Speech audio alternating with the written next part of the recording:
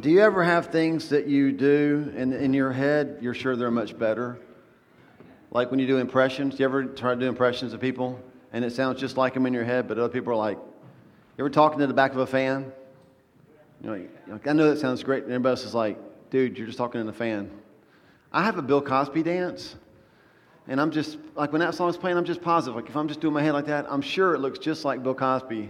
And everybody's like, what's wrong with your neck? Dude. Should we play that song and have everybody stand up and dance? Should we all collectively do a flash Bill Cosby? No, we shouldn't. That sounds like a challenge. That sounds like a challenge. I think you should do it. Randy's going to dance, and it's going to be worth it just to see Randy do the Bill Cosby dance. If you're here for the first time, you're like, I'm never coming back to this place. Ever. Like they do weird stuff like white men try to dance. It's bizarre. Wow. So there's a lot of stuff that we'll never agree on, right? Let's name a couple of them. Tar Heels or Wolfpack? Duke? Who said Duke? Weird. What about Carolina Panthers or Dallas Cowboys? You mean Cowgirls? Well, you know, it's funny. The first service didn't have this much energy. And y'all have a lot of energy, and I'm kind of scared, actually, because of it. Democrat, Republican, right? I mean, we don't agree about a lot of stuff. But today, there's one thing I think we can all agree on, and here's what it is. Family is, at the same time, awesome and awkward, right? Now, I brought some pictures, because I love pictures, just to show you how families can be awesome and awkward. This is not my family. This is not my family. I want to make sure that you understand right away this is not my family. And if it was, I would tell you that they're not my family. What is up with that? So this is a great moment, isn't it? The moment when, honestly, I know I'm sick in my head, but when I look at that picture and I see her rolling her eyes, the only thing that's missing is the dagger, isn't it? Like you just expect to see like this thing in the back. She's not happy at all. Got a few more. Did any of you do this when you were dating and newlyweds? Did you dress the same? And if you did, please tell me it wasn't with those pants. Somebody had a great idea that didn't work out well. This is interesting. This is a couple that's madly in love with their recently passed away cat. I don't know. I don't know who in their right mind goes, let's get a family picture and let's hold the skeleton of our cat. Awkward. Awesome and awkward all at the same time. When I see this picture, now, a couple of years ago, our family had the chance to go on a cruise with Nehemiah and Renee Parr's family. And the one thing I remember from the cruise, other than there was a lot of food there, and you're on a boat, the other thing I remember is that they would take these pictures of you. They had like this night where, hey, bring your family down. We'll get a picture. It'll be great. And like you get the awkward picture, like standing in front of the whatever that thing's called, the wheel thing. The wheel thing. Sure, let's just go with that, right? For the ship. Huh. And then they had you like do these weird poses. Like, show the love for your wife by putting your hand there and just weird stuff. This guy's going to break her neck. And this is like Olin Mills. Remember going to school and you went and you sat down. They sat you in the stool that would turn. And so they got a protractor. They get your knees like at the 38-degree angle and sit up straight and then turn this way and then turn your head that way and look natural. What? I'm sorry. I'm confused. This is an awkward picture on Gonna Murder Her. I don't even know what to say. A family's at the beach on vacation, and they woke up and went, hey, we've got matching robes. What about a family picture on the beach? Hopefully there's bathing suits under them. Okay, we need to point out a few things here, okay? We need to point out a few things. Number one, it is awkward that they're wearing the exact same clothing, okay? It's also awkward that the girl in the front is in a lot of pain and apparently in the process of relieving some of that pressure. But that's not the most awkward part of this picture. The most awkward part of this picture is that same family did not have compassion on the daughter, but decided it was the perfect time to switch out the dad for the mom and get another picture. Can somebody say family counseling, right? I think we have a couple more. I'll just let that soak in with you right there. I mean, didn't everybody have this as a family? Didn't all of you have that stage where your mom was like, for the next year, you're going to be my mannequin doll, and I'm going to dress you up just like me, and we're going to get a picture together. It's like so weird. And that's just a normal family picture until you notice the person's eye in the lower right corner.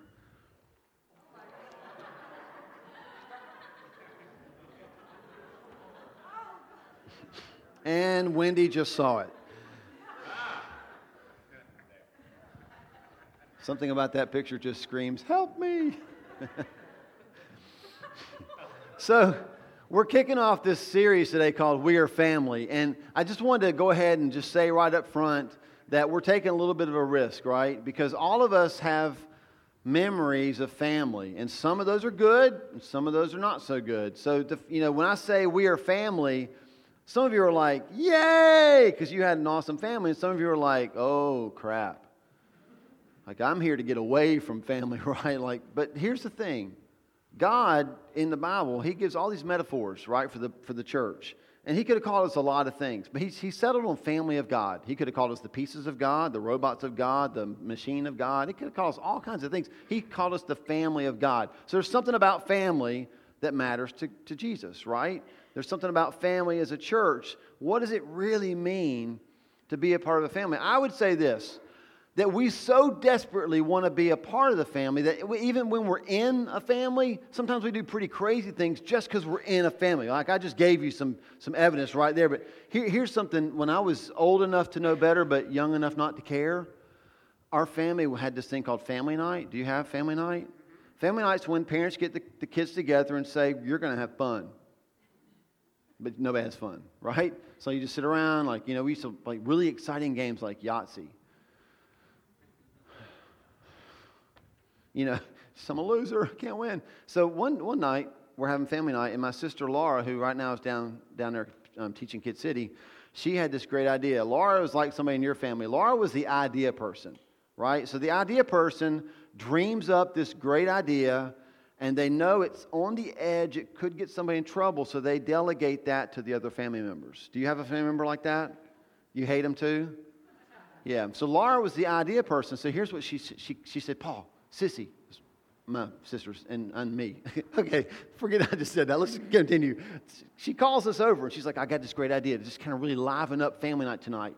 Now, I'm going to date myself a little bit here, but back in the day when this was going on, there was a really popular song by Ray Stevens, and it was called The Streak. So Laura had this great idea. Nothing livens up family night like a streaker. So she said, I'm going to go out, Paul. I'm going to go out and I'm going to start playing the song The Streak. And Paul, you're going to streak for family night. All right.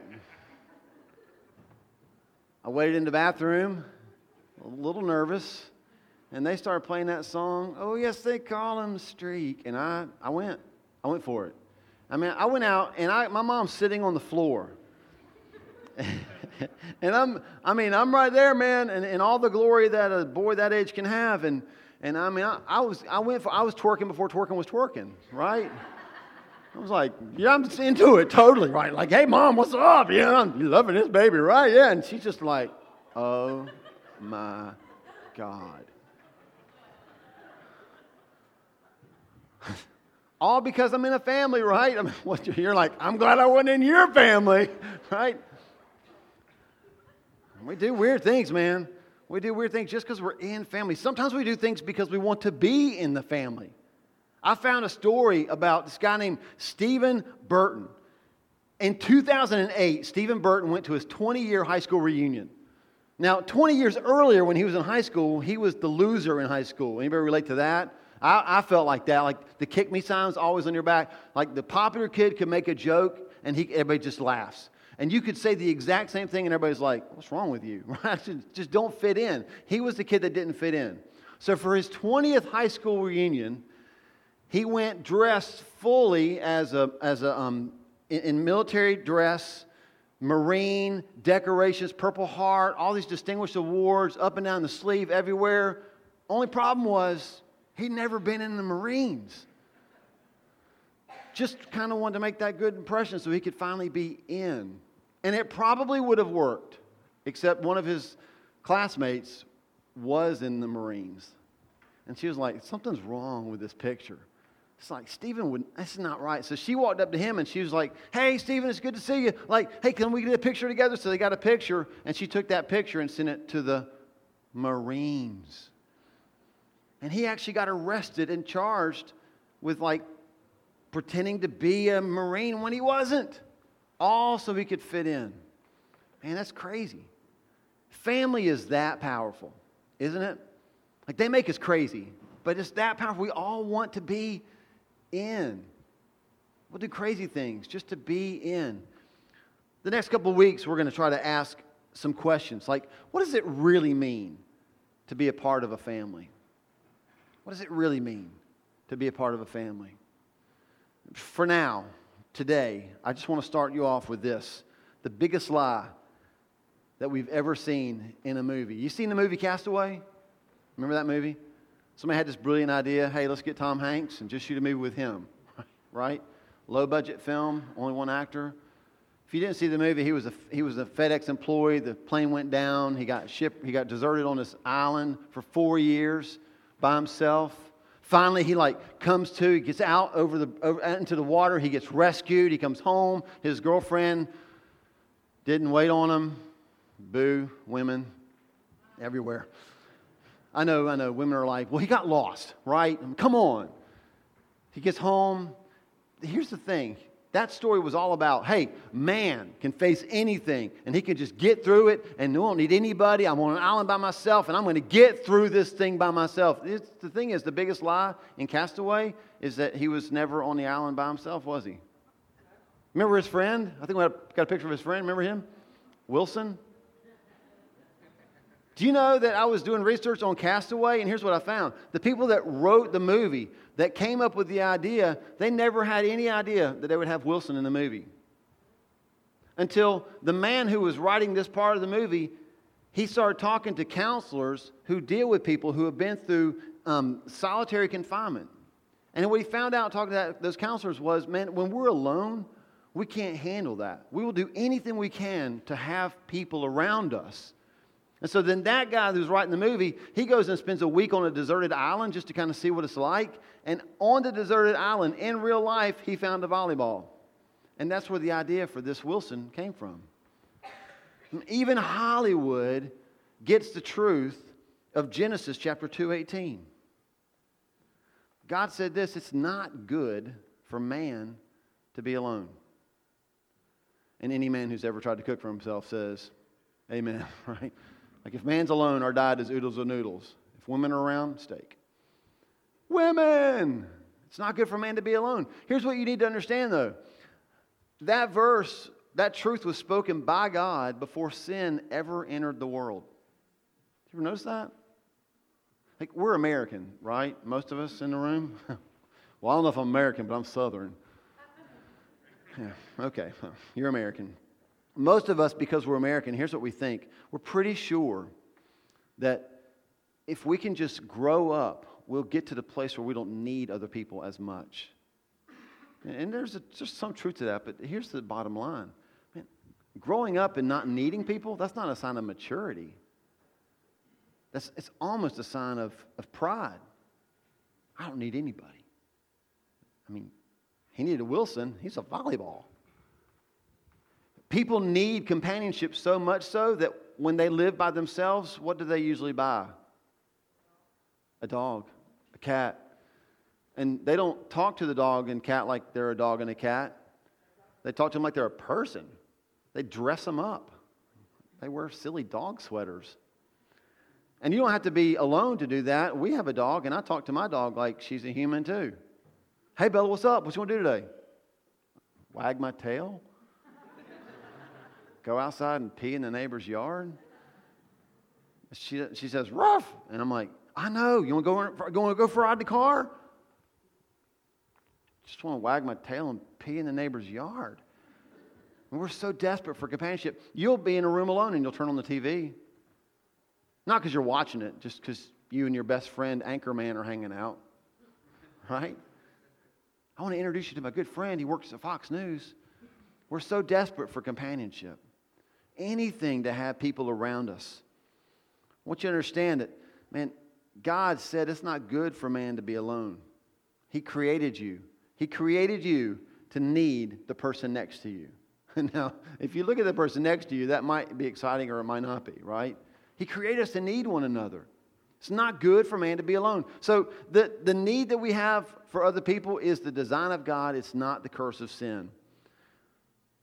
It's the lie behind Castaway. God, after we realize that we need to be in a relationship. We need to be in a family. I want you to see what God did for families. God made family easy. He made family easy. In Genesis chapter 2, before there was ever sin in the world, man, you're going to love this. We'll get to the second half of that in a second. If you're a man, you'll love this. Before sin ever entered the world, the Bible says in Genesis chapter 2:25 that Adam and Eve were naked and without shame. I'm not saying we should do that next week. I think you should probably come clothed to church. People ask us all the time, like, do you have a dress code? What should I wear to church? I'm like, something. Just wear something. I don't care what it is, just something. Be covered, right? But before sin ever entered the world, check that out. They're naked. They didn't have to wake up in the morning and think about what to wear. God made relationships and families so easy that Adam, before sin, he never had to answer the question, does this make my butt look big? That's easy, right? It was like that if you this side. It was easy. That's before sin, right? God made family easy. Our sin made family hard. And if you've ever been to a family reunion at Thanksgiving, you know sometimes family can be hard. But we did that. We made family hard. Genesis 3:16. This is what happened after sin entered the world. God said to the woman, He said, I will surely multiply your pain in childbearing. And all the women said, that's not good, right? It hurts. In pain you shall bring forth children. Your desire will be for your husband, and he will rule over you. Now, we could spend a lot of time talking about theological nuances and what does that mean? That like the woman has to submit to the man and he gets to rule over her and she has to be barefoot in the kitchen. I don't think that's what it's saying. We could argue that all day long, but can we just cut through all of that and agree about this? Before sin, not even worried about the clothes we're wearing, easy, family's easy. After sin, that's a complicated verse. Like, He'll rule over you. You're going to have pain in childbirth. Like, family got hard. Do you see that? Family got hard because of sin. We did that. God's plan was, you need each other. You need relationships. So I'm going to make it easy for you to be in a relationship with each other. And our plan was, sweet, we jacked it up. And now it's hard. Now relationships are complicated. Before sin, Facebook would never have had it's complicated as an option. Now they do. It's hard. We've done that with our sin. Pride, appearance, blame, none of that was a part of the equation before sin, but now it is. God made family easy. Our sin makes family hard. So what was God's answer to that? Parents, when your kids really tick you off, I know it never happens in your family, rarely in mine, but when they really make you mad, when they do things that you really like, God, what is our response as parents? If you were going to be super spiritual, you'll be like, well, I fall on my knees and pray for them. And then I get up and fix them breakfast. And then I give them anything that they want. And that might be you, but like in our house where we live, if I'm really ticked, I don't want to make it right. I need some space. You go to your room. Well, when are you going to come get me? Next week. I don't know. Just go to your room. How am I going to eat? Whatever can slide into that 1/4-inch crack, you'll eat. I'll just go out the window. I got policemen out there. Stay in your room, right? I mean, I just need space, right? That's typically our response to when somebody does us wrong, especially in family, right? Because if it's a stranger, you just get in the car and leave. But if it's in your house, space. Here's what I want you to understand. God created this perfect scenario for us to have relationship. He made us to need Him and others. And then He made others to meet that need, and He was going to meet that need. And our response to that was, break it, jack it up, sorry, I'm a man on an island, I need nobody. And God's response, if it was like me, would have been, well, when you figure out how that's not going to work for you, you come over here and talk to me, and I might think about possibly forgiving you. Am I being too real? But that wasn't God's response at all. God's response to mankind who broke that relationship was He came closer to it. Blows my mind. God sent His Son far in order to bring more children near. He sent Jesus into that mess to rescue us and bring us back to Him. Man, what a dad. Galatians chapter 4. I'm giving you a lot of scripture. You just jot them down. We'll put them up on the screen for you. I just want you to see what Jesus did. This is what Jesus did. God's response to the distance that we put. God so wants us in the family that He went to this length.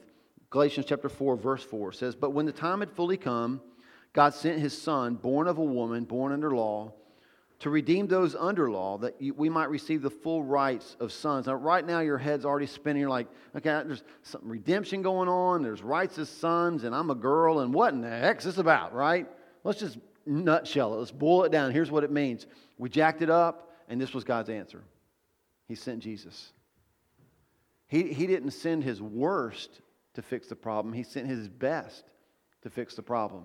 He so wanted to have a relationship with us. He so wants us in the family that He did everything possible. He paid the most He could so that He could not just fix us, but redeem us as sons. Verse 6 says, "Because you're sons, God sent the Spirit of His Son into our hearts, and the Spirit calls out, 'Abba, Father,'" which literally in the Greek is like daddy. So you're no longer a slave, but a son. And since you're a son, God has made you also an heir. Here's what happens in those 4 verses. Jesus redeems us. I mean, you ever redeem something? Maybe you're better than I am. I end up every now and then periodically pulling stuff out of my wallet. And I'm like, oh, crud. I could have used that. Oh, man, I just went to that restaurant and I had a coupon, right? We have things all the time. We forget about them. Man, God never forgets. He never forgets the value on your life. And He sent Jesus to redeem you, to kind of cash you in, to find the value, help you find the value in your life. We get so alone, so out of relationship that we're like, I'll never get back to that. I so want to get back, and we'll never get back to that. But He sent Jesus to redeem us. He sees the value in us. He sent Jesus to restore our rights as family. And He sent Jesus to repair the broken relationship between us and our dad. Man, if you've ever had problems with your dad, that's huge. You know, it's not like Jesus just said, "Hey, come live with me." Don't ever talk to dad. He's crazy. He fixed that relationship. He repaired it. Jesus wasn't content with one son or with one daughter. Some of you might be. That's fine. God's not that way at all. He's not content with just one. So Romans chapter 8, we find this. He's going to talk about the same adoption process. You're going to hear the same phrase, "Abba, Father." Romans chapter 8, verses 15 and 16. "For you did not receive a spirit that makes you a slave again to fear, but received the spirit of sonship, and by Him we cry, 'Abba, Father.'" Everybody say we. Everybody say we. I just want to see if you do it. That was fun. I did it and I was proud too. We all the way home. Verse 16, "The Spirit Himself testifies that our children, that our spirit, that we are God's children. Now if we are children, then we are heirs." So here's the thing I want you to see. It's not singular, it's plural. It's not child, it's children. It's not son, it's sons. It's not we. It's not I, it's we.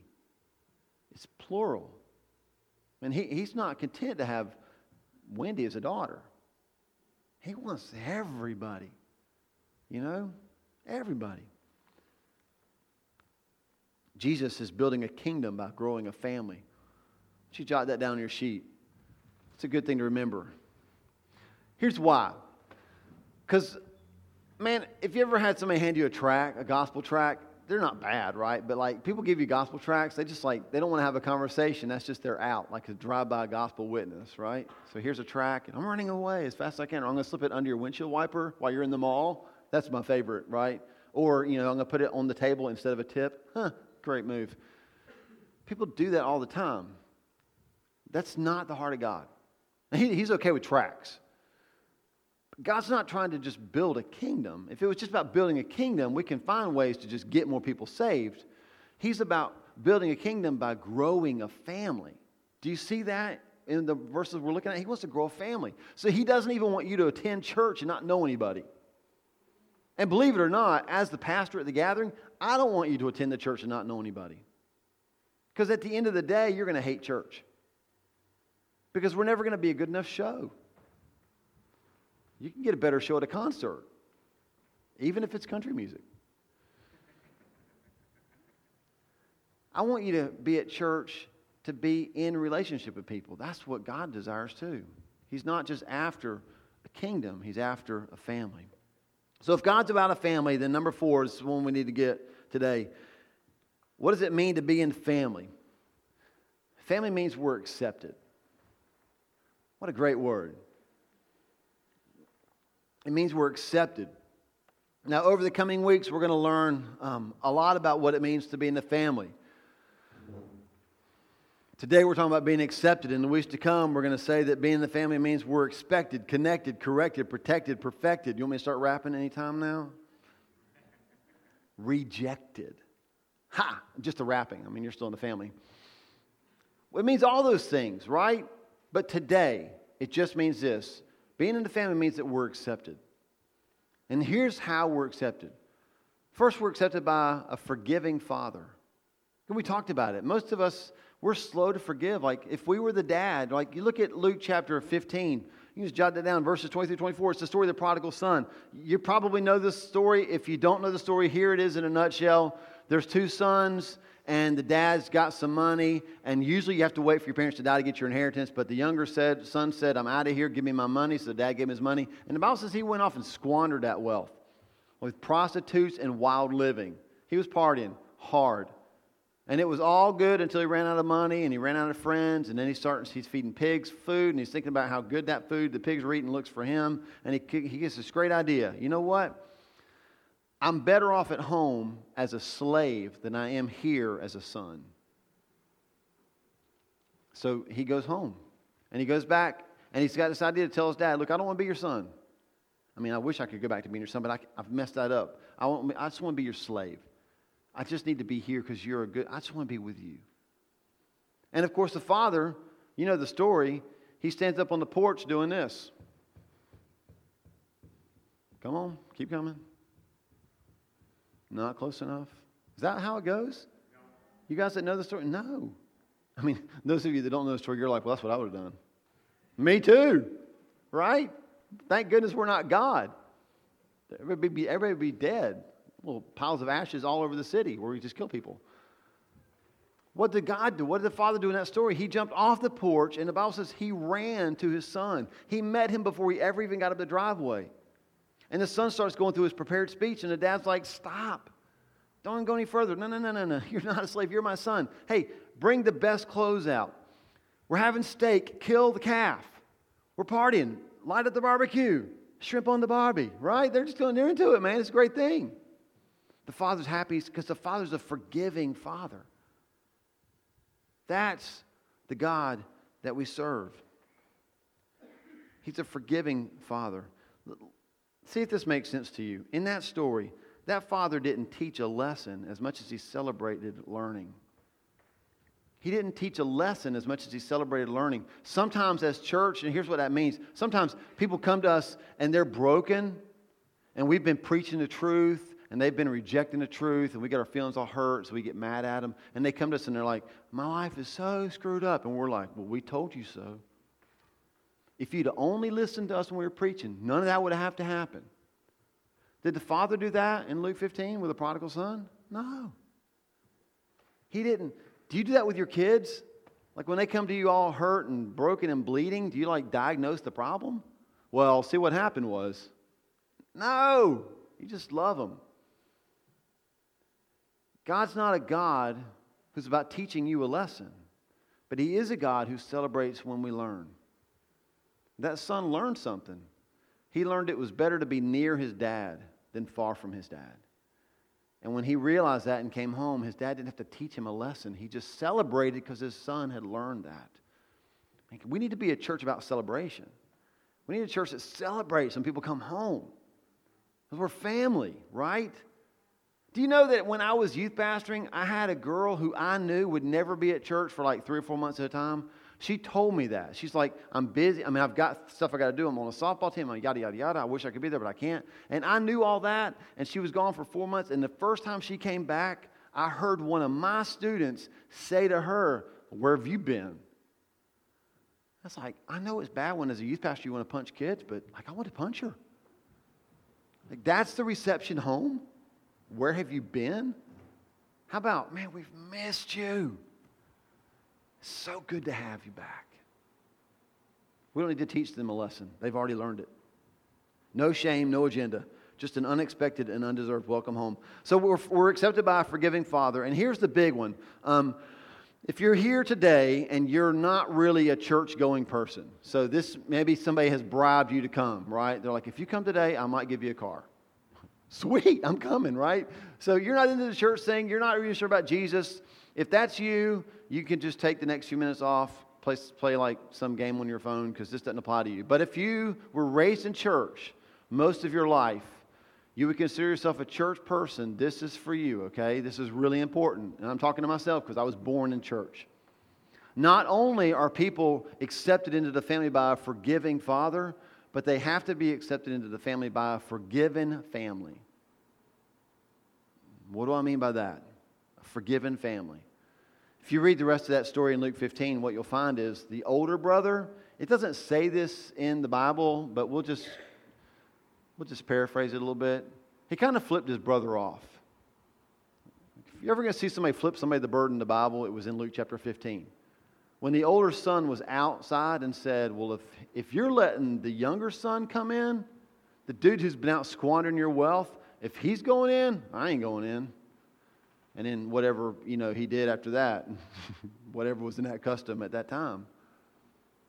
I mean, he looks at the dad and basically says this, pick. Sometimes we get really proud of ourselves, don't we, as Christians? Well, I've been going to church, and I've been given 4.78% of my income.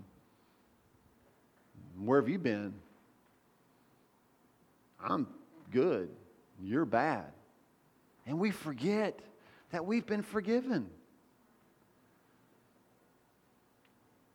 Jot this down if you're taking notes. If you're not, just etch it in blood on your hand. Kidding, don't do that. People are like, I got a knife. We can't rejoice over salvation when we can't remember being lost.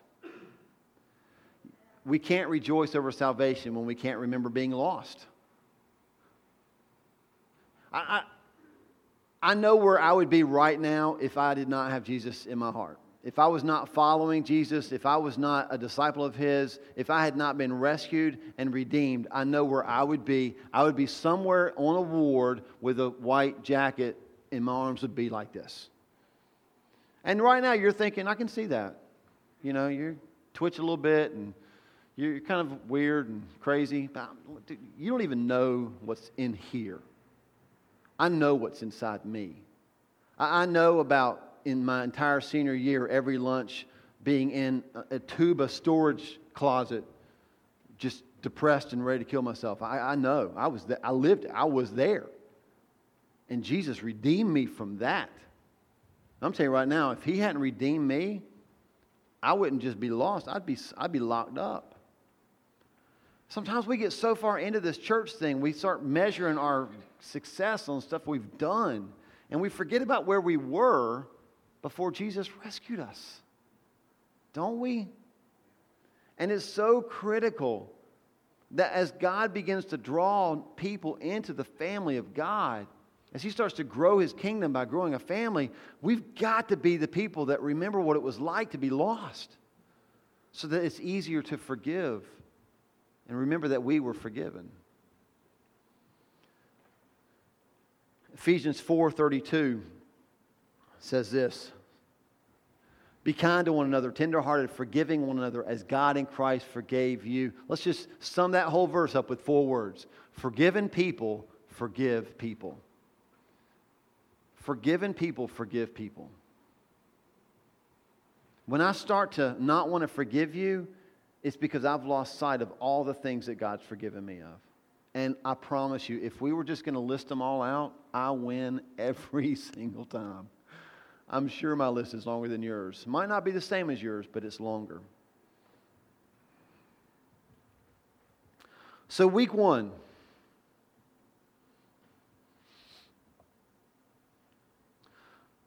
I want you to understand what it really means to finally be home.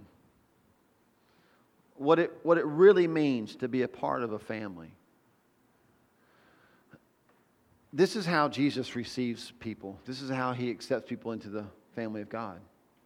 I mean, if we don't get anything from the cross, it's this. Open arms on the cross. And the open arms on the cross have to mirror an extended arm of the church. See, if Jesus opens His arm like this to receive anybody, as a church, we can't go, I'm sorry. No, we can't say no. Let me give you the big idea, and then I'll talk you through it. So the big idea, if you're here for the first time, you're like, okay, what's the point? The big idea is because you're not going to remember everything I said, if you remember anything I said, but I bet you can remember this one thing, right? So if you remember this, you're going to get all of it from today. And now you're thinking, well, then why did you just do all that talking? Just give me the big idea up front, let me go tailgate, because I got the mic. Here's the big idea. We can't say no to anybody when the cross says yes to everybody. We can't say no to anybody when the cross says yes to everybody.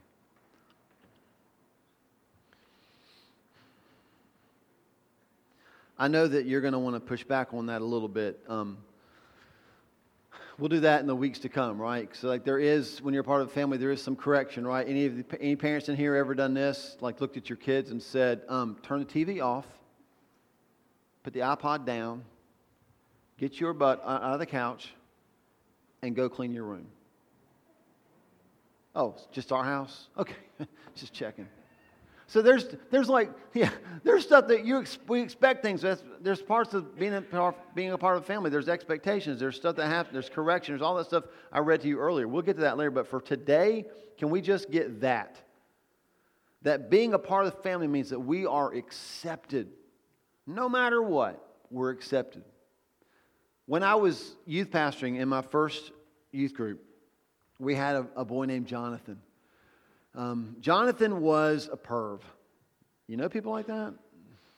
I mean, Jonathan was the guy at youth group that when it was time to like hug people, the girls were like, because he loved to just share the love of God and Jonathan, right?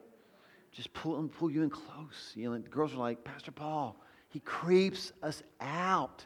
Please do something about Jonathan. And then the boys in the youth group, they got into it too because they liked the girls. And so they would like, I'm going to defend the honor of the girls. Because really, they were just pervs on the inside. Jonathan was a perv on the outside too. So they defended like, you better leave them alone. You better leave those girls alone. We'll bust you up in Jesus' name, right? So what do you do with Jonathan? What do you do with the perv that hugs all the girls?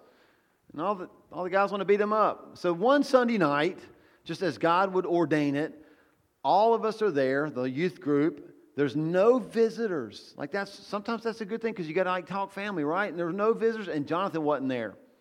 And so like all the kids, the buzz was like, this is it, man. Tonight, Paul's going to take care of it. Pastor Paul's going to talk to us. He's going to tell us what to do. So I got it from my youth group, and here's what I told him. I said, listen, here's the deal, guys.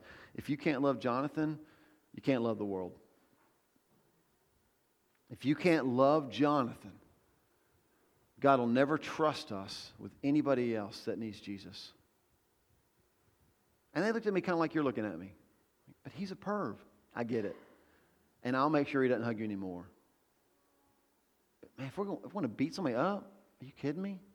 I'm convinced that God sends us the worst to see if we can love them. Jesus even said that. I can't give you the reference right now, but he said to the religious people, if you just like the people that like you, what good is that? Like, basically, God said, any dummy can do that. But if you love your enemies, and that's when you see the gospel at work. When I was youth pastoring here at First Assembly, there at First Assembly, when I was youth pastoring there, we had a guy come to the church when we were like trying to get this worship band going, and I played keyboard, which, keyboard's really cool when you're the youth pastor, right? Like guitar. We had nothing. So like one night, this guy walks up to me, he goes, "Hey man, I'm Kevin. Like I noticed you don't have a guitar. I play guitar." Like, "You play guitar?" Like, "Yeah, I love to play guitar." Like, "You don't have a guitarist." Like, "We don't have a guitarist." "You play guitar?" Like, "Yeah." Like, "You think I play in the band?" Let me think about it. Yes. So the next week, Kevin's up on the platform and he's like got his electric guitar out and he's just rocking it out, And the kids in the youth group kind of came to me, concerned. "Pastor Paul, like, what are we gonna do about Kevin's guitar?" Like, "Well, turn it up, right?" That was my answer. Like, but no, like. He's got like Metallica stickers, corn stickers all over it. Like, you think we should get him to just take those stickers off? Because we're having a hard time really worshiping. Like, you're not even worshiping. And if you're focused on his guitar, you're not worshiping at all. And you're missing the fact that there's a young man who doesn't know Jesus, who's on our platform playing the guitar, and then he's sitting next to you while we teach him about Jesus. We don't get to say no to anybody when the cross says yes to everybody. And I can hear you right now going, but like, how far? The cross?